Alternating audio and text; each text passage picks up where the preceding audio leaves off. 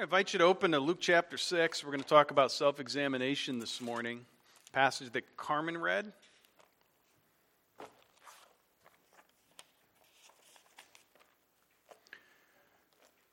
Luke chapter 6, verse 37, "Judge not, and you will not be judged. Condemn not, and you will not be condemned. Forgive, and you will be forgiven. Give, and it will be given you."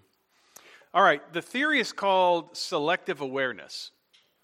The first time I saw this video, now has millions of hits on YouTube, was right at Ridgefield Kids Club on a Sunday night.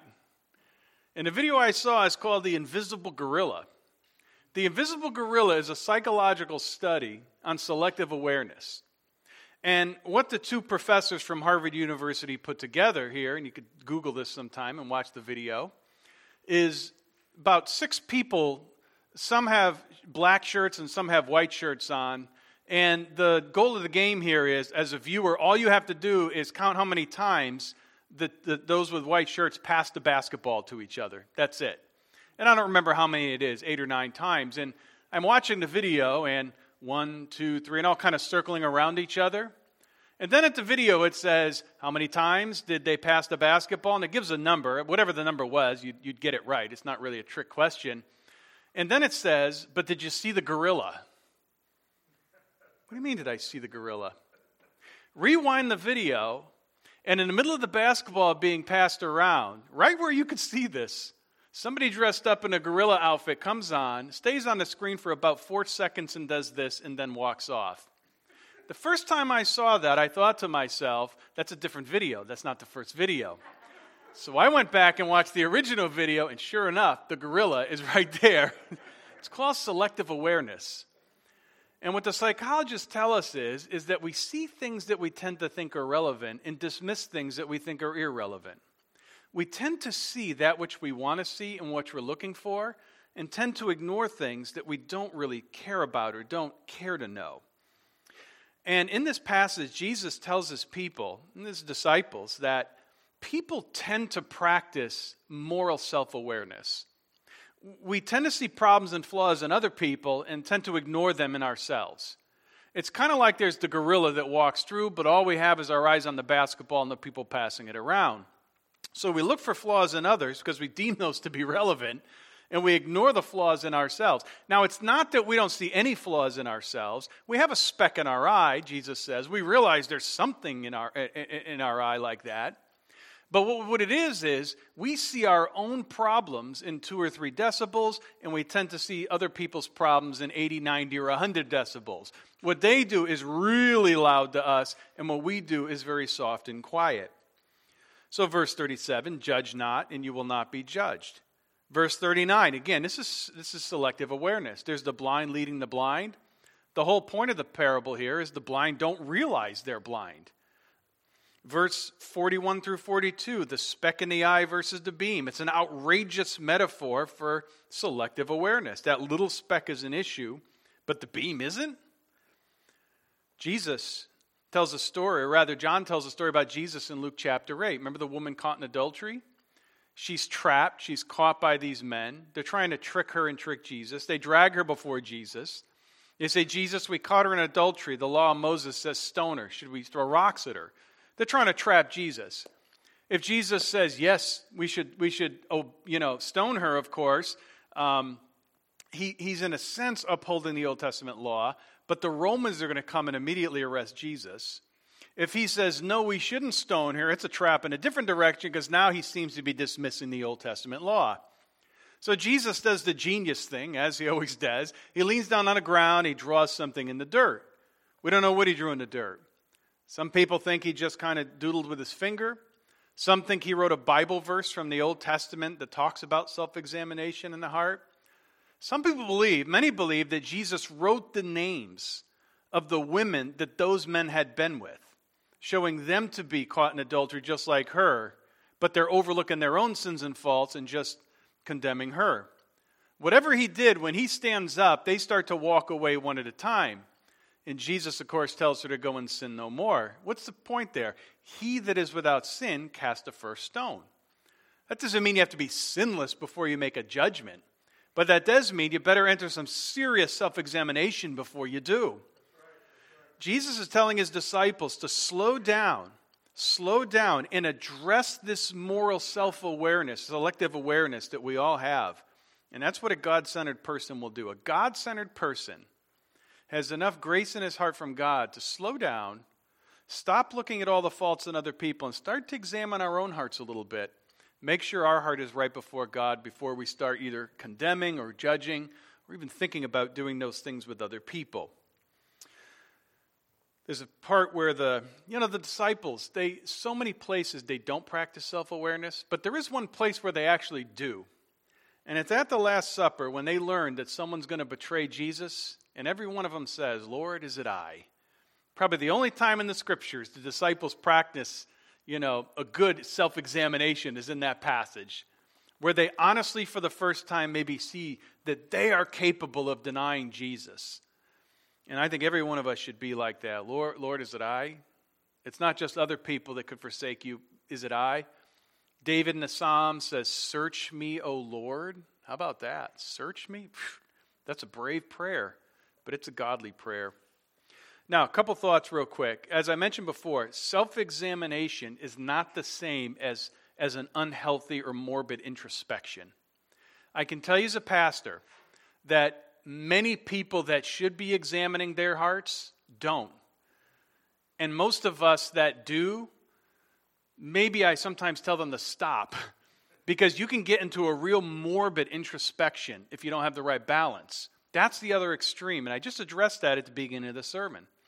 I mean, Paul, in 1 Corinthians 4, he says, I don't even examine myself. What that means is I'm not going to get into this unhealthy, morbid introspection. Paul was all into self-examination. He even tells them in the same book, examine yourself, see if you're in the faith. But there's an unhealthy introspection you have to be careful about. And when you get into this introspection that just winds you, spirals you, where you don't seem to find the forgiveness of God, all you're doing is just looking at how much of a failure you are and all your faults, and you can never find the cross in that. That's a morbid introspection that Christians need to avoid. So there is a difference. And by the way, the church has always taught this. There's a good kind of healthy examination of self, and there's a morbid introspection we need to avoid. Martin Lloyd-Jones, the great Presbyterian pastor of the last century, said, what is the difference between examining oneself and becoming introspective? I suggest we cross the line from self-examination to introspection when, in a sense, we do nothing but examine ourselves. And when such examination becomes the main chief end in our lives. So we have to be careful. We want to have a balance here. Nevertheless, here are 5 or 6 reasons, depending on how much time we have, to practice self-examination, okay, as Christians, to examine our hearts and repent before the Lord. And the first one is this. We want to practice self-examination because we will face the same judgment that we pass on other people. So let this sink in. Verse 37, judge not and you will not be judged. Matthew goes even further. It says, judge not because you'll be judged by the same judgment that you judge other people. Condemn not, he says, and you will not be condemned. Forgive and you will be forgiven. Give and it shall be given to you. Now, when you take all 4 of these, by the way, remember I said last week Luke speaks in 4s? Here's another example. It is 16 times in the book. You got another set of 4 here, right? Forgive not, condemn not, judge not, condemn not, forgive not, and give. Again, 4 verbs here. Very common with Luke to use that kind of rhetorical device. So when you take these 4 together, what does it mean when Jesus says judge not? Well, let's start here. First of all, it can't mean that Christians are not to judge at all. It just can't mean that. And we know that because there's many godly people in Scripture, first of all, that pass all kinds of judgments. And we're not just talking about Jesus and the apostles.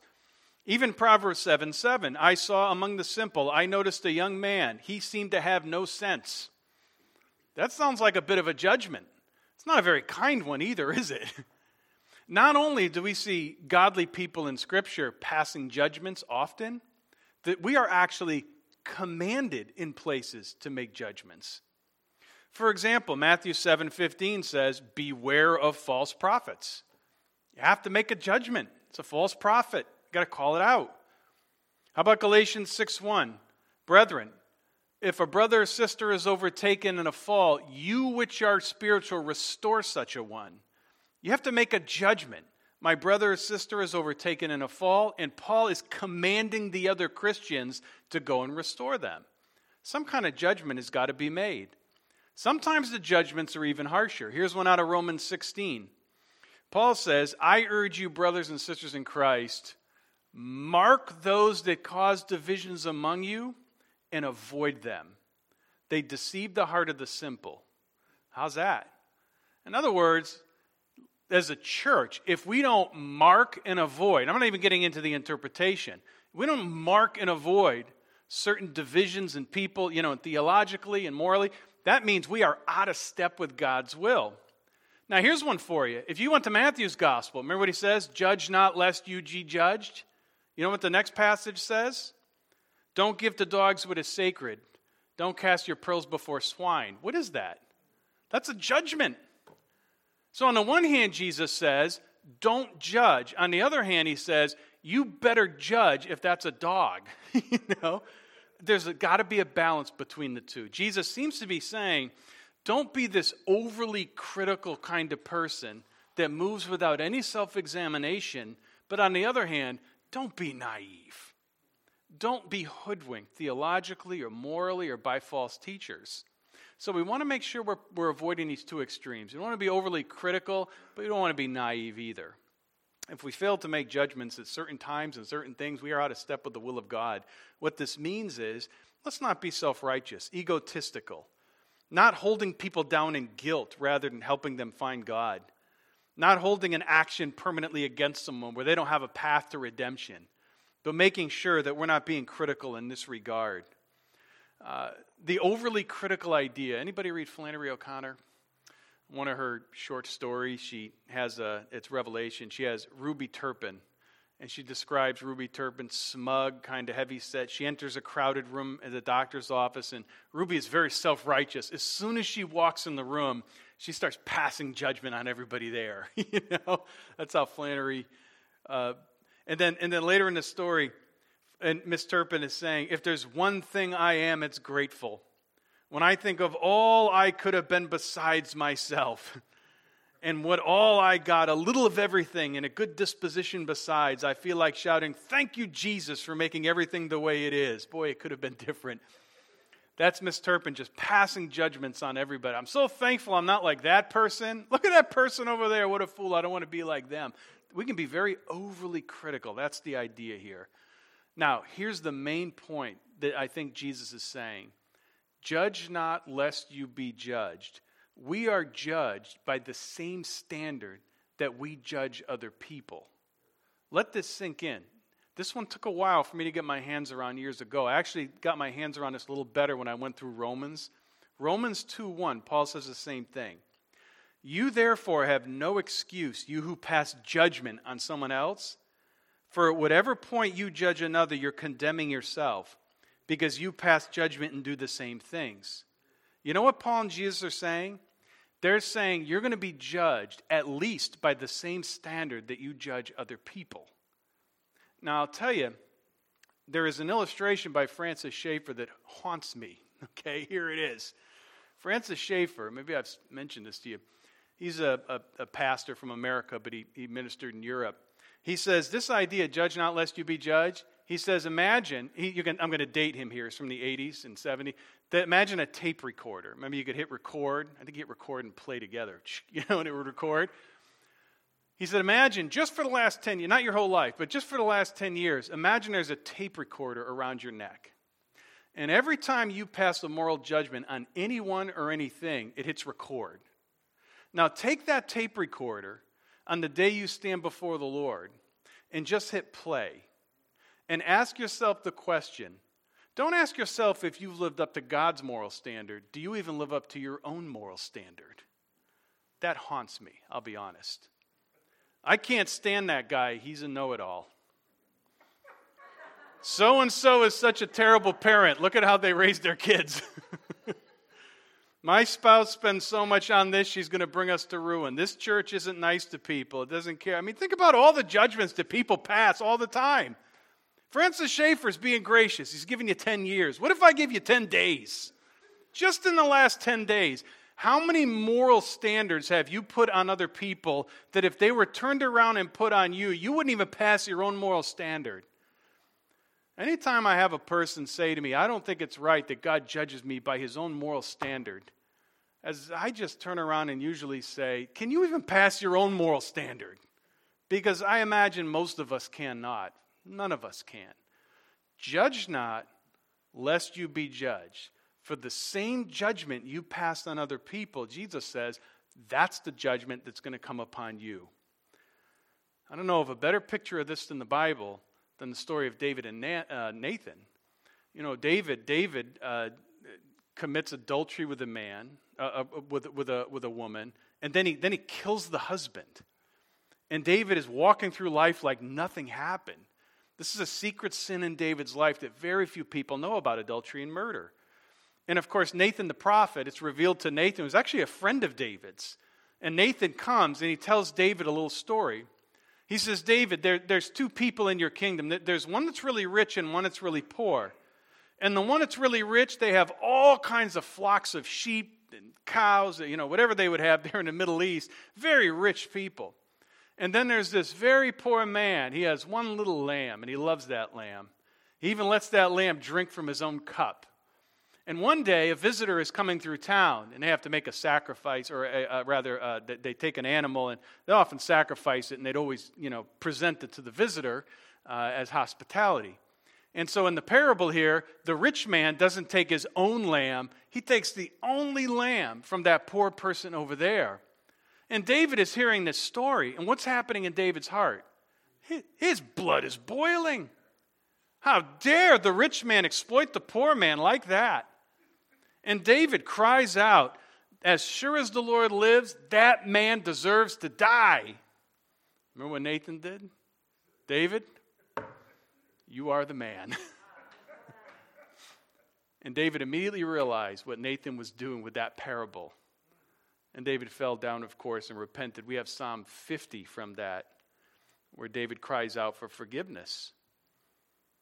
Jesus says the same judgment you pass on others will be used against you. By the way, here's the other side of it. And this is beautiful. Verse 38. Give, and it will be given you. Good measure, pressed down, shaken together, running over, will be poured out on your lap. Now, what does that mean? That doesn't make any sense in the modern world, does it? What that means, that's a picture of a transaction in a marketplace, probably with corn, where you'd go to the marketplace and people are either very generous with you or they're ungenerous with you. If they're ungenerous, they're going to just scoop up the corn and they're going to give you as little as possible, But if they're generous in that transaction, if they're giving person, they're going to scoop it up about 3/4 full and they're going to tap it like this. Get the picture? And it's going to shake down a little bit. Then they're going to put a little more in and push down and fill it up a little more. And if they're really generous, they're going to go here. They're going to grab the toga and pull the toga and lay it here and put another scoop on top. This is the Five Guys thing, right in the bag with the fries, right? Really picture a generosity here with the corn. That's the idea. And Jesus says, when we are generous like this, we can expect divine generosity. We're not buying God's favor, but this is the mark of the redeemed people. And by the way, the word give here, I have no doubt there's some financial implications. I think it's talking about being generous in your judgments of other people. That's the context. Where we're not hypercritical, but we're as generous as we can possibly be with people. We're generous, we're understanding, we're going to take people in the best possible sense. This is antithetical to what the world does. What the world does is they take everybody's words in the worst possible light. Christian people ought to be generous. We're not looking to judge people and whack-a-mole them, right? We ought to take them in the best possible light with as much charity as we can. So the very first reason here we practice self-examination is the same judgment will boomerang and come back on us. Number 2, practice self-examination because of the potential damage we can do to other people. Verse 39, he tells them a parable. Can a blind man lead a blind man? Will they not both fall into a pit? A disciple is not above his master, but everyone, when he is fully trained, will be like his teacher. So the idea here is blindness, right? Blindness. There's a couple of different ways to take blindness here. But let me give you the picture first. So we have the blind following the blind, and because the leader doesn't know where they're going, they could fall into a pit. Now, this is not the regular word for pit. This is the word that means canyon or cave. It's a massive pit, like falling into the Grand Canyon, where your life is in jeopardy, to say the least. That's the idea in this passage. The blind is leading the blind, and because the leader doesn't know where they're going, they can fall off into the pit. Now, in church history, this has been taken two different ways, both of which are true. Number one, is Jesus cautioning his disciples to follow people that aren't blind? Is this a caution to the follow? In other words, is Jesus looking at us as his church saying, don't follow the blind. Don't follow people that don't know where they're going. It's very possible that's happening. And if that's the case, we can read here, for example, blind people are more than willing to lead the church, so we got to be careful. Blind people rarely see themselves as blind. And what they say is going to make some sense, or you wouldn't follow them to begin with. So it's possible Jesus is warning us, don't follow blind teachers. I think it's more likely that he's telling us not to be the blind teacher, because people follow us. And we want to make sure we're grounded in our relationship with God, practicing self-examination so we're not blind, lest we take somebody down the wrong road. Both of those are true. Is it a warning to the follower or a warning to the leader? Probably both. I think the emphasis is on leader here. I used to have a running partner in South Carolina. He's a pastor that lived in town. We'd run once, maybe twice a week. And we had a couple places that we had to run where cars would come kind of close to you. And there's a couple times we'd be talking, and when he's in front of me or I'm in front of him, you're just watching the person in front of you, following wherever they go, You're not thinking. And there was one occasion where I'm following him, and this car just comes, it must have come within 2 inches of us at 45 miles an hour, terrified both of us. And to me, whenever I think of this verse, that's what I think of. That if you're not looking where you're going, people are following you.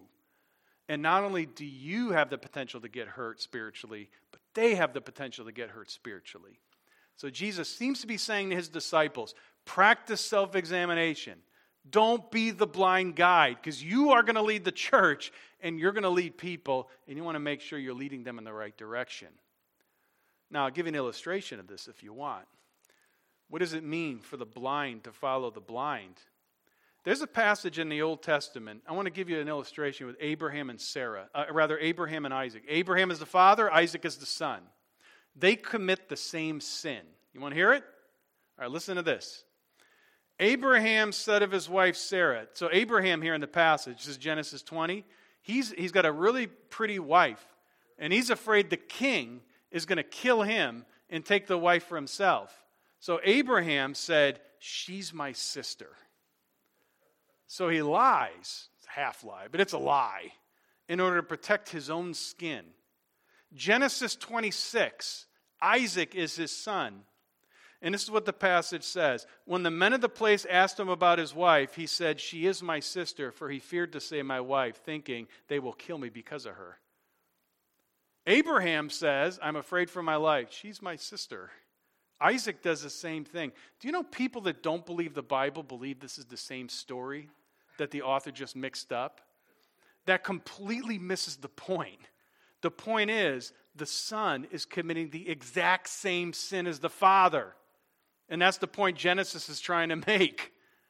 In other words, there are patterns in Abraham's life that are going unchecked.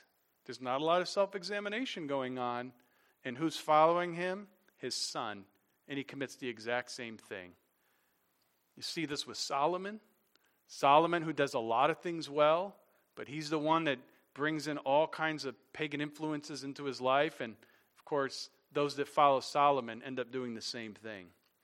We got to practice self-examination because we want to be the kind of leaders, and somebody's following someone all the time, the kind of leaders that are leading people to Christ, not leading people into the pit. All right, number 3, so we continue. Practice self-examination because a lack of self-examination can lead to self-righteousness. It can lead to self-righteousness. I don't know if you ever heard of the Dunning-Kruger effect. This one's worth reading about. The Dunning-Kruger effect is hilarious. It's two professors from Cornell. They also did a study, and it's about cognitive biases.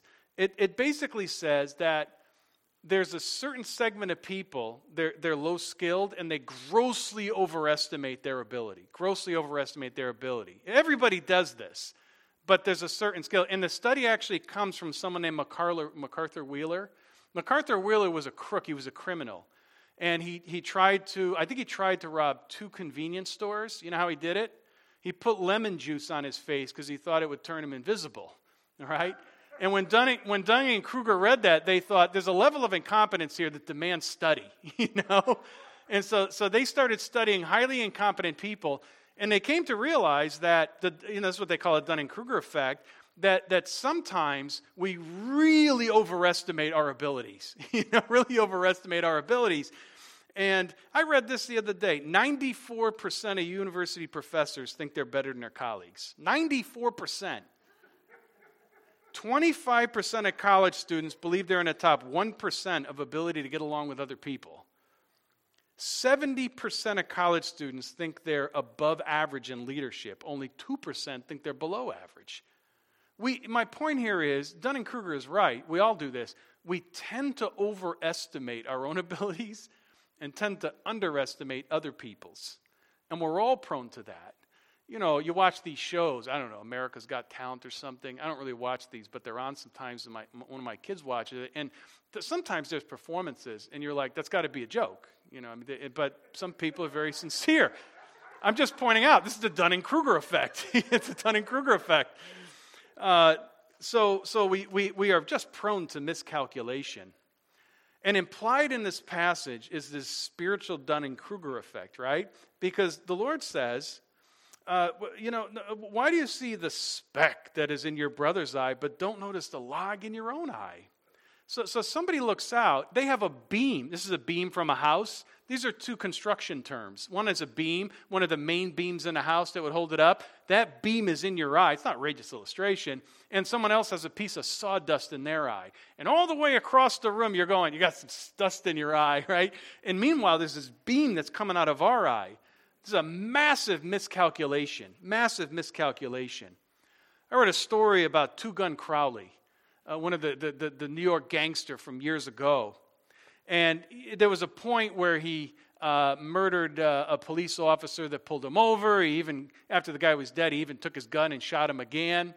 He had a blood-stained note when they found him. And on that blood-stained note, when he was arrested, it said something like, underneath this coat, there is a warm heart, a kind one that would not harm anyone. It's a guy that just shot up a bunch of people, with malice for none. And there he is in Sing Sing prison, about to be executed, and his last words were, this is what I get for defending myself. That's a beam in your eye, trying to pull the sawdust out of everybody else's. Now, we're not always that extreme. But we are very quick to miscalculate, where we fail to see the beam in our own eye and we see the speck in other people's eyes. So judgment always has to begin with self. Now, I quoted half of this verse earlier. Let me finish the verse. Brothers, sisters, if someone is overtaken in a fault, you which are spiritual, restore them in a spirit of meekness, considering yourself, lest you also be tempted. That's the last part of the verse. Considering yourself, lest you also be tempted. Galatians 6:1. In other words, if we're going to go and correct someone, if we're going to think that in that direction, consider ourselves first, lest we be tempted. I want to make sure that we're practicing self-examination. You know what David said in Psalm 151? Create in me a clean heart, renew a right spirit within me. Restore to me the joy of my salvation, then I will teach transgressors the way. What David didn't say is, I'm going to start teaching people all about God. He said, Lord, clean my heart. Search me, O God. Point out the flaws. I will repent of them. Then I will start teaching people. There's an order here of self-examination. Number 4 is this. Last 2 real quick. We want to practice self-examination because the heart is the source of the actions. The heart. Verse 44 and 45. 44. For each tree is known by its own fruit. For figs are not gathered from thorn bushes, nor are grapes picked from a bramble bush. The good person out of the good treasure of his heart produces good, and the evil person out of the evil treasure produces evil. For out of the abundance of the heart, the mouth speaks. So this tells us not only why, but how we should examine ourselves. That we should look at our lives like a dashboard on a car. And this is actually an illustration that comes right to mind for me, because 2 weeks ago my van broke down. And when my van broke down, it all started with a dashboard. There's these lights that start flashing up. And since I'm a really good mechanic, I thought, I probably got like 50 more miles before this thing breaks down. And in a matter of a mile and a half, I was on the side of the road calling AAA. That dashboard, it tells us that something's wrong with the car. You don't take tape and put it over the dashboard. You don't take the lights out of the dashboard. The dashboard is an indicator that something's wrong in the car. And when things are coming out of our mouths, we're passing judgment on people, we're really sharp with people, we say this to our spouse, we're screaming at our kids. You know, a lot of times that's an indication of what's going on inside the heart. So think of it this way. Why, if you have a dog and a squirrel runs through the backyard and your dog starts barking and you say, well, why did the dog bark? You say, because the squirrel went through the yard. Maybe. Why did the dog bark? How about because he's a dog? Why did the lion roar? Because he's a lion. See, take a bottle of water that was up. If I had a bottle of water in my hand and I shook the bottle like this and water went all over the stage, and I asked you, why did water come out of the bottle? The most obvious answer, well, you shook the bottle. Yeah, but why did water come out of the bottle? Why did a bark come out of the dog? Why did the roar come out of the lion? Water came out of the bottle because water was in the bottle. Why did those violent words come out of the mouth? Why did the cutting words come out of the mouth? Why did the lack of forgiveness, the anger, or maybe the bitterness that's in our hearts and the judgmentalism? You say, that's because they ticked me off. Well, yeah, that's like the squirrel running through the yard. But water came out of the bottle because water was in the bottle. And the angry words come out of the mouth because the angry words are in a heart to begin with. And Jesus is saying, don't just focus on the fruit that's on the tree. You have to think about the root. And you got to think about what kind of fruit a tree it is. And so it is with us as God's people. As we examine ourselves, when we start to see things that are out of step with who God is and what He wants from us, it's not enough just to deal with those things trivially. We want to try to get to the heart of the matter. Realize there's a brokenness in our relationship with God that is causing us to do these things. Instead of just putting Band-Aids on things, go deep under the hood of the car instead of just noticing the dashboard lights. Self-examination. Keep your heart with all diligence, for out of it flows the issues of life. Proverbs 4. Last thought. We should practice self-examination because hearing instruction is not good enough. And that's what our text teaches us in the last passage, 46 through 47.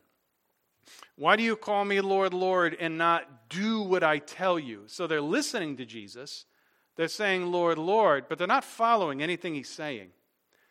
Everyone who comes to me and hears my words and does them, I'll tell you what he's like. He's like a man building a house who dug deep and laid the foundation of the rock. And when the flood arose, the streams broke against the house, and it could not shake it because it had been well built.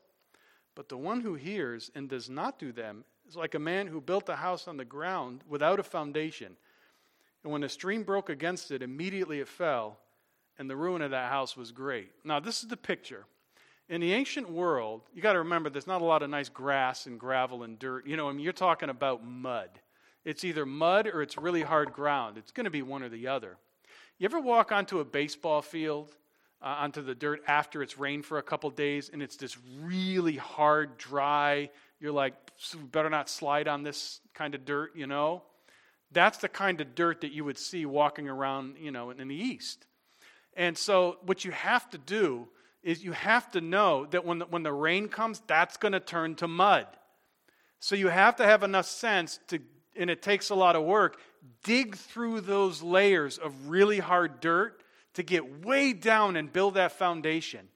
And so you have two kinds of people. You have those that are willing to do the hard work, get all the way to the heart of the matter, dig way down and make a foundation on the bedrock and not just on top of the hardened clay there.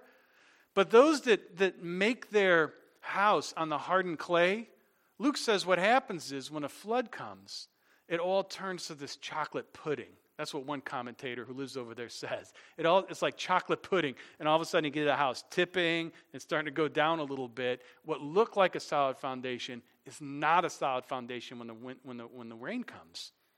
And so that's the picture we have here. Jesus says, those that hear me and obey me, they're like those that dig deep and lay it right against the bedrock. Those that hear but don't obey, they're just building on sinking sand. They're just building on what's going to be chocolate pudding in the future.